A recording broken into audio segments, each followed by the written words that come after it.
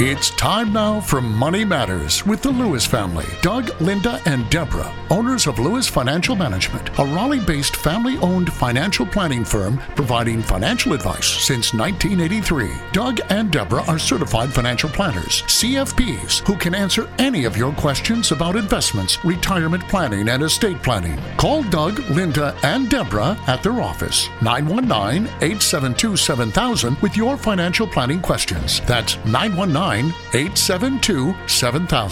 Now, here are Doug, Linda, and Deborah. Investments offered through SFA Inc. Investment advice through Lewis Financial Management. SFA Inc. and Lewis Financial Management are not related entities. And we are the Lewis family, ready to answer your questions tonight. This is Linda Lewis, and thank you for joining us on Money Matters on News Radio 680 WPTF. And I'm Doug Lewis, certified financial planner. And I'm Deborah Lewis, certified financial planner. And we're here to answer your questions for the next hour. We're going to take a caller right now. Dick, this is Doug Lewis, certified financial planner. How can I help you? Yeah, I just wanted to ask you a question. I've got $315,000 worth of paid-up insurance. And I just went through a divorce, and I don't have any children, I think, or any close relatives. Now, who would get that when something eventually happens to me? Well, that's interesting. You've got $315,000 of paid-up insurance. Right. What's the cash value on that right now? That's what it does. In other words, you could walk away right now with $315,000. Yeah. Well, for sure, before I go to your next to the question you've asked, why do you have it? Why not take it for yourself? Well, I mean, what am I going to spend? Well, at least let it grow.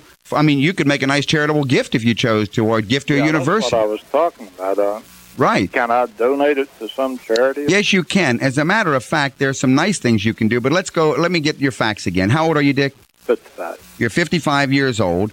You're divorced, so there's no spouse. Right. There are no children. Right. Who is the beneficiary on the policy right now? Well, now that's the problem. My ex-wife's still on there. This divorce just became final last month. Well, I presume that you want to get that off before we get off this telephone call, right? Monday morning at 9 o'clock. All right. That's number one. And number two, if there are no children, and you will designate the beneficiary. If there is no beneficiary, you just take her off. Right. Well, you can't. I mean, if there's nothing, it's going to come back to your estate. The estate will be the beneficiary, and then it will go through the rules of intestacy. Yeah. In other words, as if a person had no will. Right. But you can, and what you can do is set up a charitable trust, and they're very, very creative things. You can do a lot of things with that. If you will call the office during the week, Linda will set up an appointment to meet with me, and I'll show you how to set up a charitable trust that will provide for you as much retirement income as you want for the rest of your life. And also, you may be able to go ahead and leave as much as $1 million gift to a university or a charitable foundation for scientific research. Yeah, that's what I want to do. I want to leave it to a good charity. Well, if you will call the office, the area code is 919-872-7000, 872-7000. And I'll go ahead, set up an appointment, and I'll show you how you can go ahead and do what you want to do. Okay. Thanks, sir. Thank you, Dick. Well, Doug, annuities. Annuities is a big topic with lots of questions and a lot of misconceptions and maybe not enough information out there about annuities. Yeah, I think the best way to approach the subject of annuities, especially because of retirees being attracted to them, is to simply do the math. You know, as Americans are facing this matter of growing longer and longer, then a lot of people, a lot of these... Growing older, longer and longer. What did I say? Yeah, you just forgot the older. That's all right. But you're old. Anyway. All right. Well, I should say, as we Americans face the prospect of growing longevity risk. How about that? There you go. Yes, then sir. Some of us, not myself, but some of the clients that come to us start talking about annuities for guaranteed lifetime income as insurance against outliving their assets. And they're popular. Annuities are popular, but they are not without controversy. And annuities offer the investor income for life, and that's probably the most attractive feature. That is, Deborah, but that income never increases, and so we have to do the math.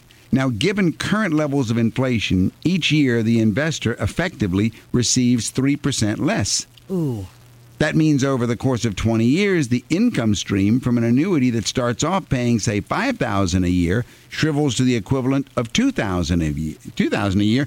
And, of course, there's a good chance that inflation will increase even beyond 3% over his lifetime. So it sounds like we're running negative at some point. That's right, Deborah. It's what people don't realize. Those returns are diminished by the fairly hefty expenses also that most annuities charge, which range anywhere from 3.5% to 5% a year. So a retiree whose annuity is earning between 5% and 7% is only really receiving 1.5% and 3% a year after expenses. It's not a pretty story when you do the math. So the question might come, well, why do so many people buy annuities? Annuities, I would say, are sold because of the commissions that they generate to the brokers.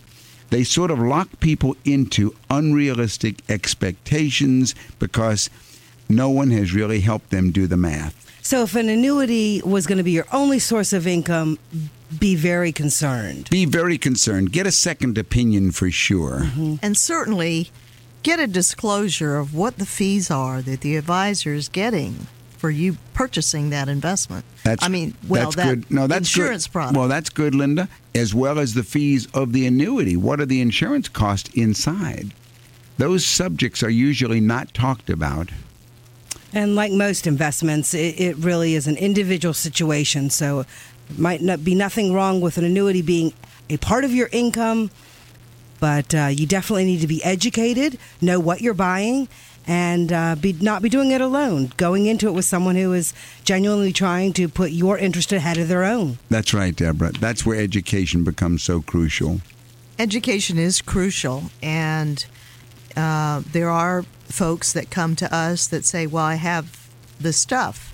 And it's important to understand, at least have a working understanding of what it is you're getting yourself into. I think that's the most important thing, Linda. I really do. Call me, Deborah Lewis, Certified Financial Planner at Lewis Financial Management. 919-872-7000. 919-872-7000. We're going to take a caller right now. Andrew, we'll take your call now. How can I help you? We have been encouraged to look into living trust and seen different seminars advertised in local newspapers about a living trust. And I'm just wondering what that's all about and how would we apply that to our situation. Tell me a little bit about your situation, Andrew. How old are you? I'm 40 years old. Are you married? Married and 7 children. 7 children. Are they any of them at home still? All of them. All of them still at home? Yes. All right. Income, are you and your wife working or just one of you? Just myself. All right. What's your income? Between the two businesses, approximately $100,000 to $120,000 a year. All right. And you say businesses, so I guess self-employed. Self-employed, sole proprietorship. All right. Self-employed, Schedule C returns, $100,000 to $120,000 income. All right. Now, do you have any idea what your expenses are running right now to support the family? About $1,600 a month. You convert that into a year. I'm not sure what that comes to. Well, let me see. $1,600. That's less than $20,000 a year. That doesn't sound right to me. That's what it is. That includes vacations? That includes everything. Gifts? Everything. And 7 children on 20. That means you're accumulating about $50,000 or $60,000 a year. Right. After taxes. Right. Wow. Yeah. Usually the ones that people forget is the question of vacations and travel and entertainment. Right. But you sure you've got those built in? That's all in there. Good. All right. Now, what's your investment portfolio look like right now in the way of your assets? As far as total assets, we're looking probably $350,000. All right. Give me a breakout of how they look so I can see what for example, how much do you have in cash and money market and CDs and so on? Okay, we don't have any kind of assets in money market, CDs, or anything at all. How about mutual funds? Nothing. Nothing in mutual funds. How about retirement plans? Nothing. We have no planning at all. Well, then where is this $50,000 a year or $60,000 surplus going? We're going to pay a $200,000 loan to pay for a business. How much are you paying each month on that debt? $6,000, $7,000 $6,000-7,000 a month. Well, something the first thing I can tell you is that it sounds like you're in desperate need of financial planning.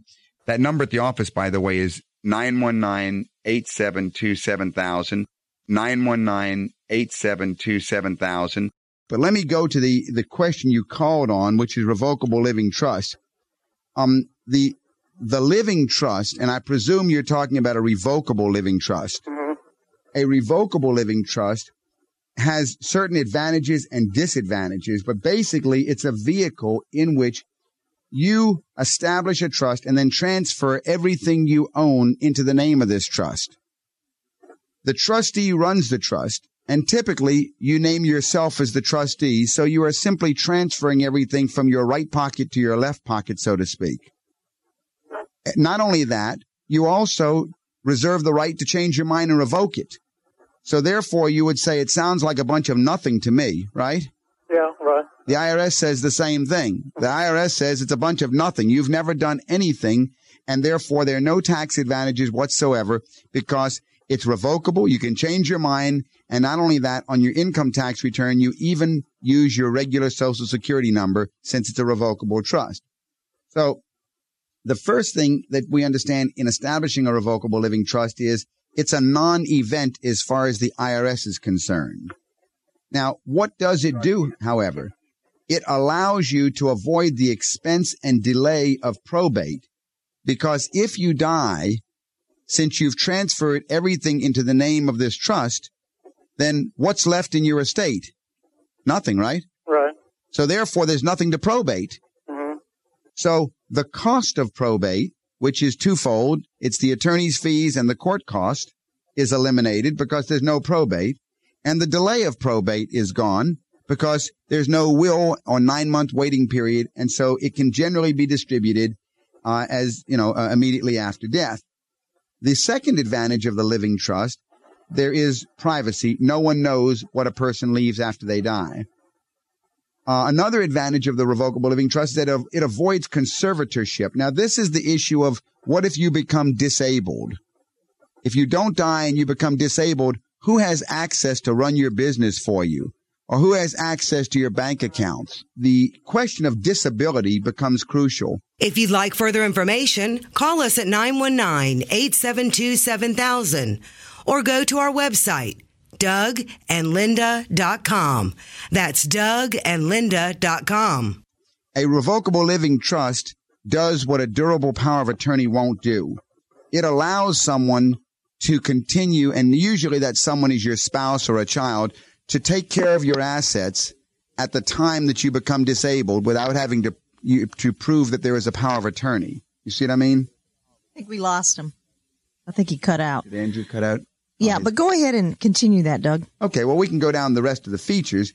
It avoids the expense and delay of probate, and it assures privacy. The most important thing is you don't have to have a conservator assigned if you're disabled, if you can't take care of yourself. And then there's very often the professional management of assets.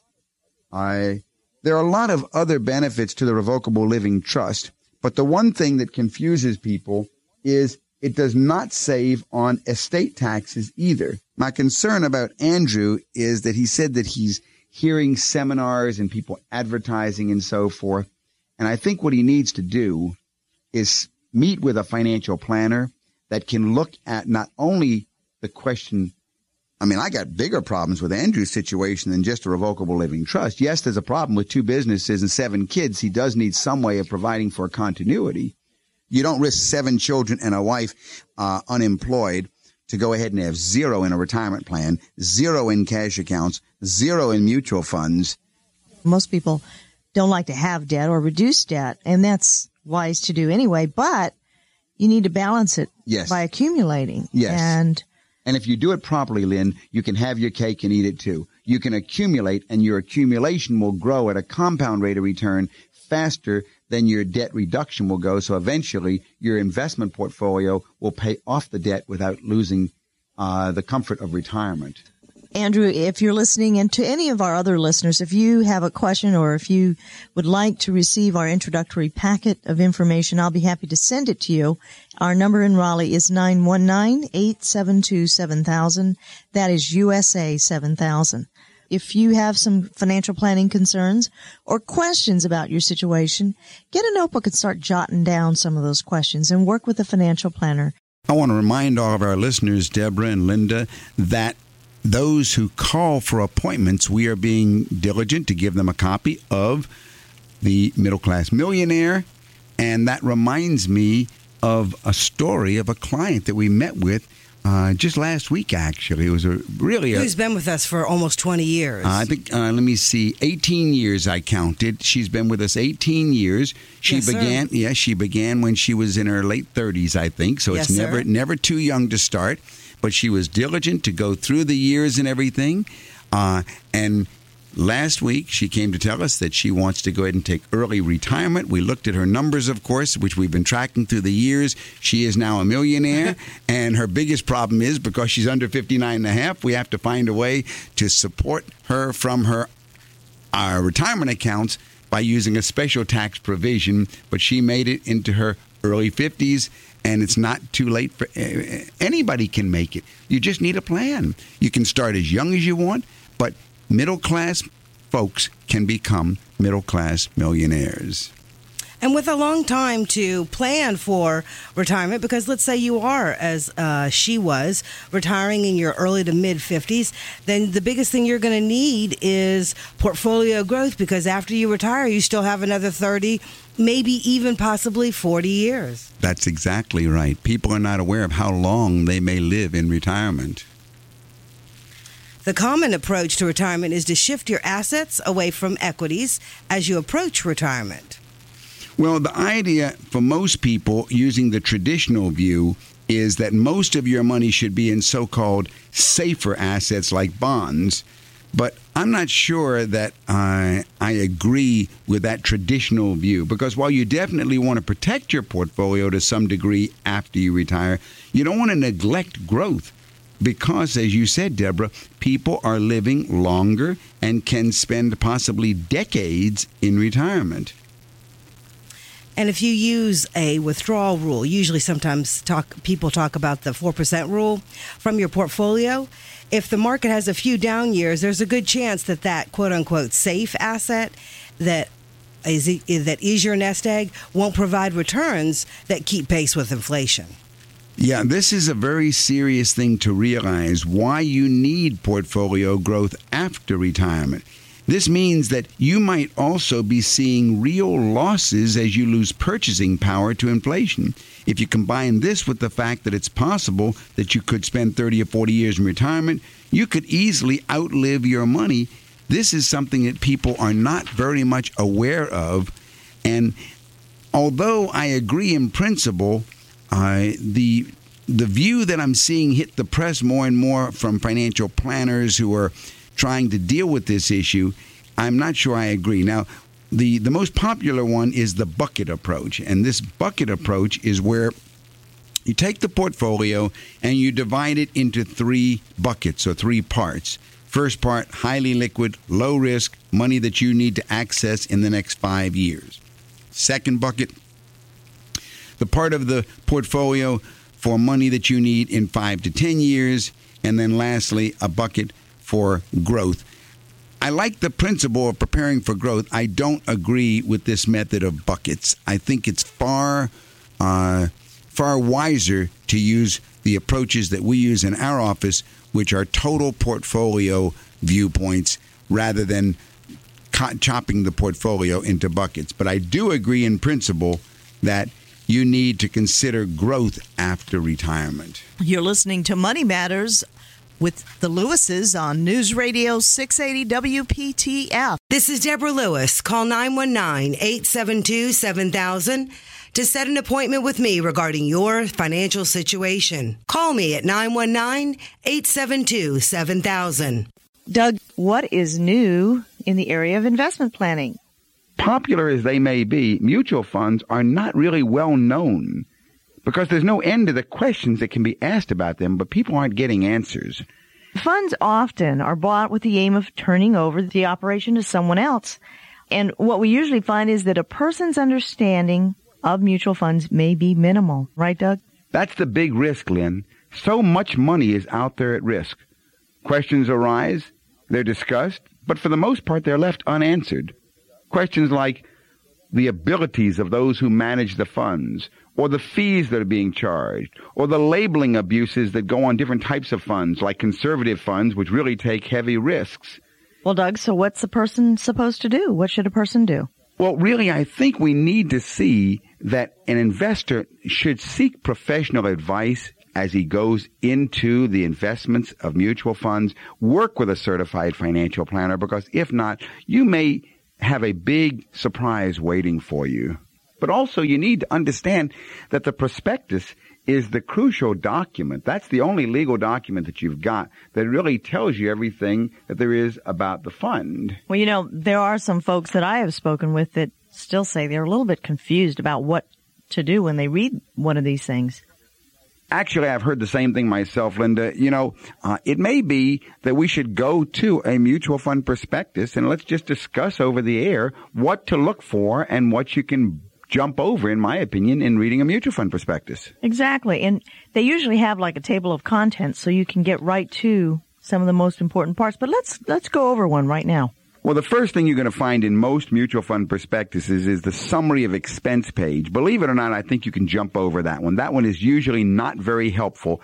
I would go past the summary of expenses. Those are the internal structure of the fund. And I guess the most important, one of the most important things to look at is the investment objectives and the policies. Right, Doug? Right. Now, that's usually going to be very soon in your prospectus, and it'll be labeled as investment objective and policies, and that is something that I think you should always go to immediately to find out if it's the kind of fund you want. For example, suppose we were looking at a growth mutual fund, Linda. What might it say there under investment objective and policies? Well, you might find that in your prospectus it says that this particular fund aims to provide you with growth of capital, and the realization of current income will not be a consideration.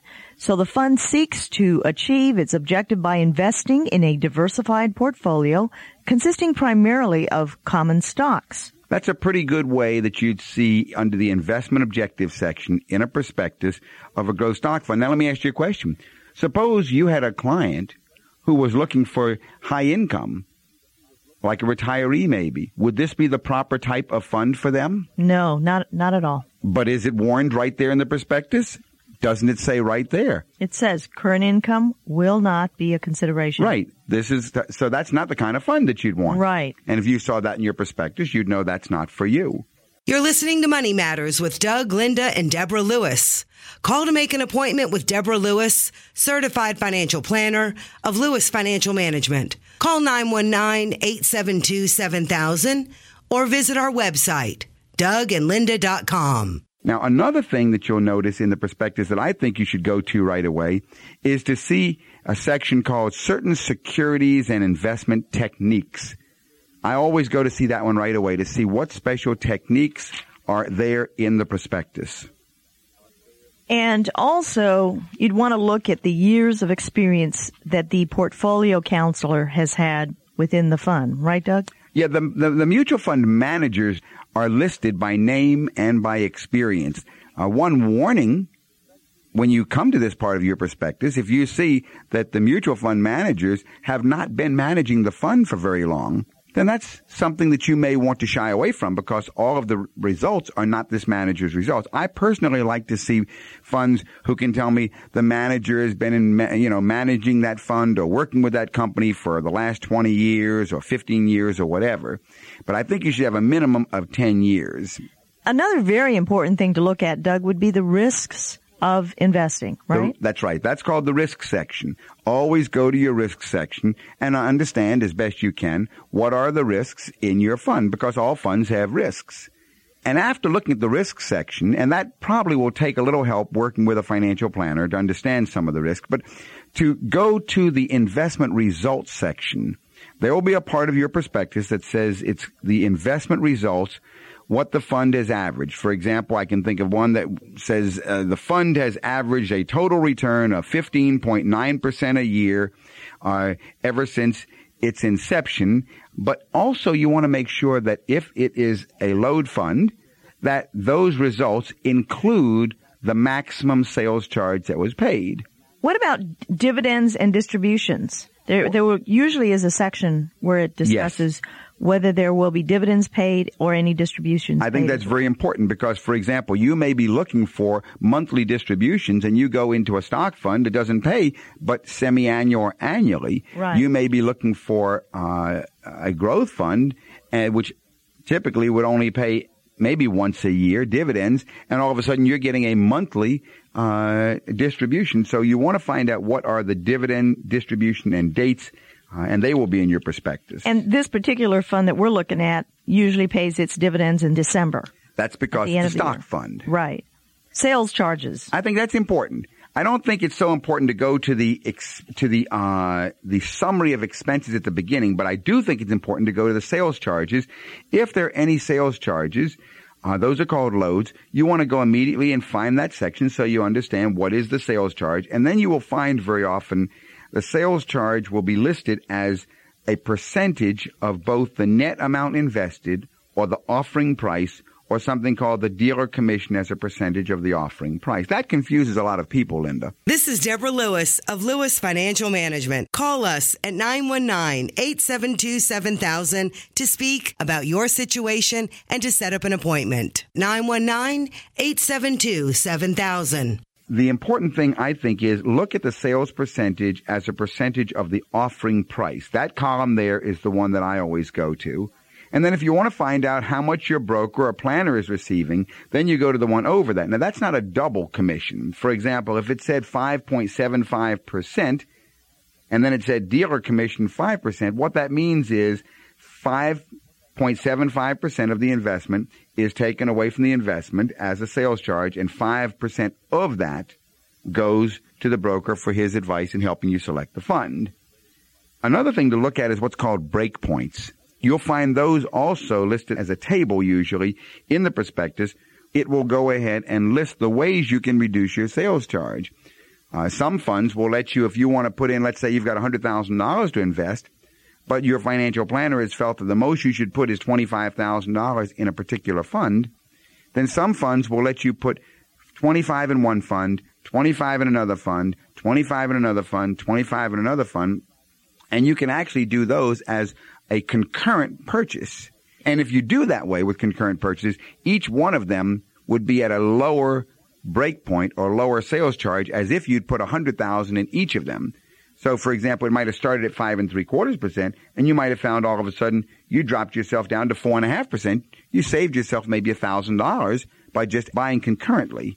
Right. And so if you happen to want to invest that certain amount, you're able to invest that in different periods of time, right? Like if you had a statement of intention that you would be investing, say, $200,000, and over the next 6 months you're going to be investing that amount, so it would be included. That's another way. That's not actually called concurrent purchases. What that is you know that you've got money coming over a 6-month or a year's period. Do you have the right to ask for the reduced sales charge from day one, $1, knowing that you're going to be investing over a period of time instead of having the lump today? Yes, you do in some cases. That is called the statement of intention, and most funds will let you go 13 months. So let's say that you know over 13 months you're going to have $100,000 to invest, but today you've only got $10,000, and $10,000 would have a 5 3/4% sales charge, but at $100,000 it would be maybe a 4.5% sales charge. Well, if you start today with a statement of intention, you can get that reduced sales charge on every dollar you invest over the next 13 months. Look for that as one of the ways to reduce your sales charges. And also remember that they usually have a section about shareholder services, right, Doug? That's very important. A lot of funds have very limited shareholder services, and many of them have exceptional shareholder services. One thing I think that's important is to see about the automatic investment plan as a shareholder service. How easy is it for you to set up an automatic investment plan? And along with that would come telephone redemption and exchange privileges. Right, Doug? Now, this is a tricky one, Lynn. Some funds are very easy to give telephone privileges, and others are not. And that's very important because, let's say that you find you're going to need to get some money out of your fund. Do you want to be able to pick up the phone and call your fund and say, send me $10,000, please? Or do you want to be told, well, I'm sorry, we need to have that in writing, and we also need to have that guaranteed? And you say, is that a notary? And they say, no, you'll have to go to a bank and have what's called a signature guarantee. And you say, I need my money right away. Can I get my money, please? And they say, I'm sorry, this particular fund doesn't offer telephone redemption. And you say, well, golly, I thought I saw it in the prospectus. And they say, well, it really didn't say telephone redemption. It said telephone exchanges. So there are features called telephone exchanges where you can move your money just by picking up a phone and say, switch it from Fund A to Fund B, please, if you've been given that privilege. And there are services that say, I want you to send me back X number of dollars, please, and do that all by telephone. All those are things that you want to know are available to you, and they will be in your prospectus. This is Deborah Lewis of Lewis Financial Management. Call us at 919-872-7000 to speak about your situation and to set up an appointment. 919-872-7000. Chip, this is Doug Lewis, Certified Financial Planner. How can I help you? Yeah, my question is, I'm a young person. I just graduated from college. Congratulations. Thank you. Been out for about 6 months now, and I've got a steady job. Good. I don't make a lot of money, but I do want to start saving some money, and someone had suggested mutual funds. Absolutely. My question is, how much is enough to put into a mutual fund? Well, I don't have a lot of money to invest in it, but is a small amount, is it? Well, many funds will take as little as $50 at a shot. Right. So, no, you don't need a lot of money to go into mutual fund investing. The importance is regularity. The amazing thing is, because you're only 24 years old, Chip, I could show you do you think you could put aside $100 a month? I was thinking somewhere around $75 a month. Well, I would show you if you could put $75 a month between now and the time you're my age, I'll bet you I could show you how you could accumulate close to $1 million. Okay, that sounds good. You see, because the big thing you have in your favor is you have years. Right. 24 years old, you've got a potential 60 years of compounding. And Einstein said that the laws of compound interest are the eighth natural wonder of the world. They're absolutely amazing. So I'm all in favor of what you're doing. And I think I would also look at an aggressive fund for yourself. I'd go into an international fund. I think you'd have a lot of fun going into a mutual fund that has a little more volatility because of your age. You don't have to be afraid of the risk. That was my other question, is investing a small amount at a time like this, is it better to be conservative with it or be a little more aggressive with it? You want to be aggressive because of a principle called dollar cost averaging, which basically says that if you're fortunate and the stock market drops drastically and you're sending in a fixed amount, you end up making more money, strange as it may seem. Because the larger amount that you've got going in on a regular basis, when the market drops, then that same amount buys that many more shares than it did the previous month. And when the market turns around, the value of those shares that you now have more shares of than you would have had elsewise is now even worth more than you did. And over the period of time, you will find that you are making money much faster than you thought you were. Okay. All right. Well, then that answers my question. I guess I will go ahead with my plans to do that then. Yeah, you want to find a little bit of help in selecting your mutual fund. You don't want to try and do it on your own, at least without checking with some financial planner or financial advisor first. I would recommend maybe look at an international fund, possibly one in the telecommunications area or in the service sector for yourself. Okay. And Chip, if you'd like some information, we have a whole library of different mutual funds as well as Morningstar reports that we'd be happy to provide you with. Okay. Okay? And that number to call in Raleigh is 872-7000. Thank you. Thank you, Chip. Well, then what's new in the area of estate planning? Well, Doug, there's definitely some vital information. If your parents haven't saved enough or planned for the possibility of spending time in a nursing home, the cost of that and other expenses could fall to you, the children. Unfortunately, many are ill-prepared to take care of their parents, Lynn, when the parents can no longer handle their own affairs. They're struggling to save enough for their own retirement and for their children's college education, and looking at how to deal with their parents is quite frightening. Yes, it certainly is. We're going to go over a little checklist that will help you organize your financial records and the information that you'll need if the time comes when your parents can no longer make decisions for themselves. The real thing are the essential documents, Lynn. We should have, for our parents, we should have certain documents and make sure we don't wait. Number one, there's got to be a will that names a trustee or an executor, how the estate's supposed to be distributed, a trustee who's going to manage the assets, the executor who's going to make sure all provisions of the will are followed and pay the estate taxes and the expenses.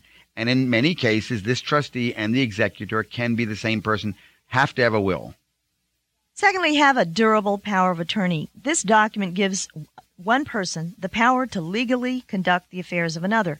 And if one or both of your parents are incapacitated, this gives the designated person access to their assets so that the bills can be paid and, all of their other affairs can be taken care of. So make sure you have a durable power of attorney. Right, Lynn. Third one is the durable power of attorney for health care. This is very crucial. It gives a designated person the authority to make medical decisions in the event that the patient is incapacitated. Now, this is not a living will, right? Right, because number 4 is a living will, or this is also called a directive to the physicians. This states that medical situations in which a patient would not want to be kept alive, that their desire could be implemented. And it isn't legally binding, but it can relieve a family of the emotional burden of making this decision. And if you need a form, they're usually available at your doctor's office or at a retirement or nursing home, and that is the living will. Right. A lot of people confuse the living will, which is basically the desire to die a natural death, with the health care power of attorney, which is very different, and you should have both. Then there should be a letter of instruction. This is a letter for the beneficiaries of the will and the trust, and it's designed to make it easier for the family to close out the affairs. It should include the names of those to notify upon death, funeral arrangements, last wishes, and the disposal of assets. And although it's not a legal document, it should be in agreement with the will and kept with the rest of the documents or with the estate plan. And the last is your inventory of finances. This would be a list of all your financial and legal documents, where they can be found. And what you should do is keep one copy in a safe deposit box, or maybe another copy with your financial advisor, your executor, your heir, or your spouse. And as far as that checklist on the inventory of finances, make sure you've got, your parents' name, their social security number, who, some important names and phone numbers that should be kept handy. Might be a clergyman, the attorney that they're using, who their CPA or their accountant might be, who works with their investments, their financial planner, their insurance agent, and who are the relatives and close friends that would need to be contacted. Lynn, I guess lastly, there are other money considerations in estate planning for parents. You should scrutinize the insurance policies for over or under coverage, check auto, life, disability, and so on. You want to pay particular attention to health insurance. And I guess lastly, consult an estate expert, a certified financial planner who works in the area of estate planning, and make sure it's done right. The comfort that the family is taking care of everything ahead of time is such a comfort. Then you can go ahead and enjoy the rest of your parents' lives, knowing that it's all been done properly. Parents appreciate it, and the families appreciate it. It's definitely important for people who do have parents that maybe have sizable assets or assets in general, that they assist them with their financial planning in working with an advisor. That's right. Seek competent financial advice, and if you have any financial questions, call me at 872-7000. That's 872-7000. When folks are younger, they're more concerned about saving for college funding, saving for that first new house, and accumulating and working on their career, right? So they can increase their income. And then as they get older, then questions like, how much mortgage can I afford? And what about my retirement plan? Or I'm getting a promotion, I'm moving to a new company, I'm getting, the company's downsizing, I'm losing my job. what do I do with my 401k? And what's an IRA? And how do I roll it over? And I just inherited some money. Well, how do I invest it? Those kinds of questions. And then, of course, when you start having kids, then you get more concerned about, well, should I do estate planning? Do I have a will? But aren't there some questions that need to be addressed with end-of-life planning mistakes? Did you see that article in Financial Planning regarding end-of-life planning mistakes that need to be avoided? Yeah, the end-of-life planning is one that is usually not touched on for a number of reasons. As folks get older and older, again, as you said, Linda, they've moved through the stages. But the question of what about end-of-life planning, and of course when you've been planning as long as we have for clients, we do see these issues coming up. Now, take the case, for example, of an 80-year-old man. Let's make it an 80-year-old woman who did not communicate how she wanted her retirement accounts and her other assets to be distributed among her 4 children. Okay? And let's say she had $500,000 in bank accounts and $1 million in IRAs. Now, suddenly, the only daughter, there are 4 of them, 3 boys and a girl, the only daughter who's been divorced twice moves in with her mother. She says she needs access to pay her bills. The daughter persuades her mother to add her name to the mother's bank account and to make the daughter the beneficiary of the retirement accounts. Sounds like trouble already. It is trouble because when the mother dies, 100% of her assets go to the scheming daughter. Nothing goes to her 3 sons, even though her will may have said divide her estate equally. And although this is a hypothetical case, it's not too far off from several of our clients who have gone through situations like this. So for clients whose parents are still alive, we encourage them to hold meetings with their parents as well as with the children. To find out what people want. Each generation wants to provide and communicate to the next generation. Yeah, the conversation needs to be had. And of course, if they have us as a financial planning firm, we make sure that conversation is had. And while planners can't mandate and order their clients to have such conversations, we feel it's the fiduciary duty of the planner to strongly encourage the clients to express their wishes, because by not doing so, they can be creating endless fights that can tear families apart. This is Deborah Lewis. Our number at the office is 919-872-7000. 919-872-7000. And it leaves a big mess. Oh, we have we have clients right now, at least one I can think of, where there's a lawsuit between siblings. Yeah, it can be a real mess. And it's like you tend to say that, you know, the silent generation is sometimes that group who maybe was never encouraged, or they never wanted to talk about financial planning with other family members. But it's that silent generation that may need the most encouragement to start talking to their own children. Or if your parents are in that silent generation, they're just not comfortable talking about financial planning, that you have to, you know, start that conversation. That's right, Deborah. That really is. No matter what, you got to create some method of having the conversation. Now, what I like is a personal memorandum that states who gets the dishes, who gets the grandfather's clock, who gets the rocking chair. Some family members, may feel more emotionally attached to some of these items than others, and so the memorandum works very nicely. Yes, and I remember even your mom used to write little notes and put them under different pieces that she wanted to give at different stages of her own life. Well, you remember when I had the discussion with her, Mom, you need to go ahead and let your wishes be made known. That's exactly right. That's right. And it is important to do pre-mortem tax planning as well, isn't it, Doug? This is a touchy subject, Linda, because if one is diagnosed with a terminal illness. Okay. If one really is, and it's not a sudden death, then we can, as you say, Linda, do pre-mortem planning for tax purposes. And in that case, we don't want to miss any step-up in basis provisions, because of jointly held assets. Many assets are jointly held, but if we have enough time, right, while a person is terminally ill, we want to then make sure that we move all of the jointly held assets over to the terminally ill spouse so that the surviving spouse gets the step up and can sell those assets if she chooses or if he chooses tax-free. That seems very effective. I mean, if you have enough time, that's estate planning probably at its best.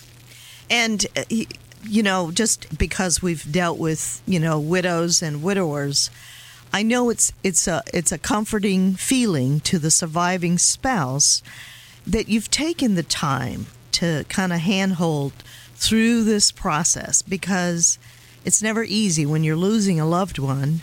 It's always difficult, and it's difficult for the caregiving spouse to make sure that issues and matters are dealt with in a proper way, because people spend their lifetime accumulating these assets, and for the surviving spouse, it's always better to have that advice. Absolutely. So in addition of leaving instructions through the will, then also having a conversation within the realm of a financial planning environment, now that you can feel fairly certain that, like our earlier example, that's not going to tear your kids apart. Exactly. It's so sad when clients come to us and they tell us, well, they've had a financial planner for years, and we ask them, well, what's been done in these other areas?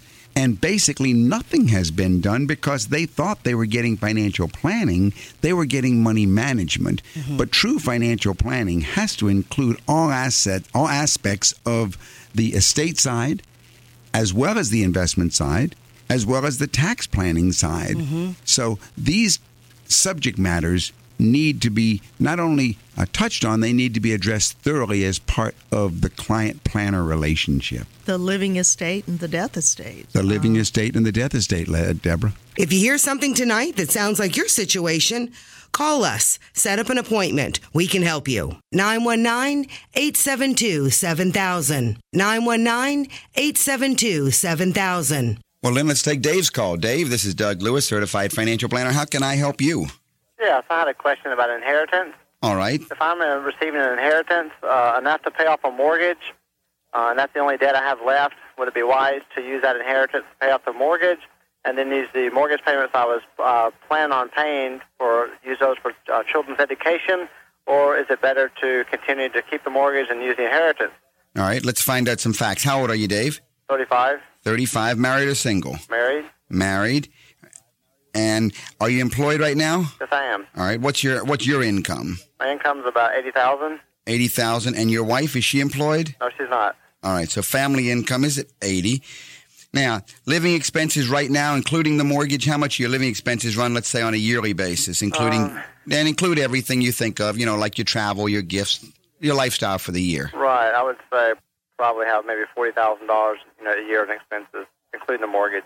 Now let's go to your assets before the inheritance. What do your investments look like? Probably maybe $10,000 total in mutual funds. All right, so you've accumulated $10,000. That's your total investment portfolio. Correct, at this time. All right. Well, yeah, your expenses must be much, much higher than you think they are, because we're missing $25,000 a year or $35,000 a year. That's going somewhere. You see what I'm saying? Right. And I think that's important, answering his question about the mortgage. Now, all right. Now you received an inheritance. How much is your inheritance? Probably around $130,000. All right. So you received $130,000. Right. And how much is the value of your home? The value of the home is about $200,000. The value of the home is $200,000, and the mortgage, the outstanding? It's about $110,000. $110,000. And you want to know, does it make sense to go ahead and pay off the mortgage? Pay off the mortgage. And have $20,000 left, and use that and put it in some mutual funds, and then the $1,000 a month I'm paying for house payment, put some type of investment plan together. Well, I think really, if you think about it, you've already answered your own question, Dave. You have shown a very poor history of investing when you've had cash on a regular basis, because you've just told me that your excess is $35,000 a year. You should be able right now, under the information you just gave me real quick, to be investing about $3,000 a month. And if it hasn't been happening, I don't have a lot of comfort that it will be happening if you end up with an extra $1,000 a month, which should be $4,000. Right. My advice to you would be to capture the $130,000, get that invested. Okay. That $130,000, even under a normal or even maybe a worst case scenario, should be able to produce for you about $9,100 a year, about $750 a month income, which you don't need to pay the mortgage. Right. The other thing is, by paying off the mortgage, your taxes are going to go up. Correct. So then you'd be in a worse condition. I think what you need to do is step number 1, see a certified financial planner. Okay. Step number 2, design an asset allocation with the financial planner for an investment portfolio that invests the $130,000 into unit sizes that I would say maybe $15,000 unit size to get about 8 investments there. Okay. Work with a living expense sheet with your planner that will go ahead and go over the expenses and get your lifestyle on paper the way you and your wife are comfortable. And then whatever that excess is, if it turns out to be not $3,000 a month, let's say it turns out to be $2,000 a month. Right. We need to get that money invested at the beginning of every month in what we call a pay yourself first plan. Okay. And then be living on the excess and build into the arrangement. What I do in my practice when I have clients like that have commissions, we build into the timing for the lumps that are expected to be coming versus the bare base salary that's coming through the year. Correct. And I think that needs to be done, but by waiting to try and accumulate, I think that's a mistake. Okay. And I don't think you'd do it the other way that way, at least looking from your history. I'd capture the lump and get it working. Okay, great. Yeah, and write down your questions. And as Doug said, work with a financial planner. If you'd like any information that we can provide for you, you can call me at the office. I appreciate it. And that number in Raleigh is 919-872-7000. Right. And thank you for calling, Dave. Thank you. Bye-bye. And good luck. ETFs, of course, are a type of way to be in mutual funds where you don't have to have any active management. Definitely a passive investment. It's a passive investment. And before ETFs were so popular, we had the index funds, which are still extremely popular. As a matter of fact, I think I read last week that more money moved into index funds over the past year than in any year in the past. Wow. But in any case, there is another side of the story that's not being told. And what's that side, Doug? That is the world of active management. And what about actively managed funds? Now, I am a believer in actively managed funds because I don't want just to be trusting the market, riding with the market. That's what an index fund does. That's what the ETFs generally do. So the case for actively managed funds, I think, needs to be told a lot more. The current stock market environment favors so-called actively managed funds or active managers who are picking individual stocks trying to beat the indexes. In other words, now we're looking for a manager.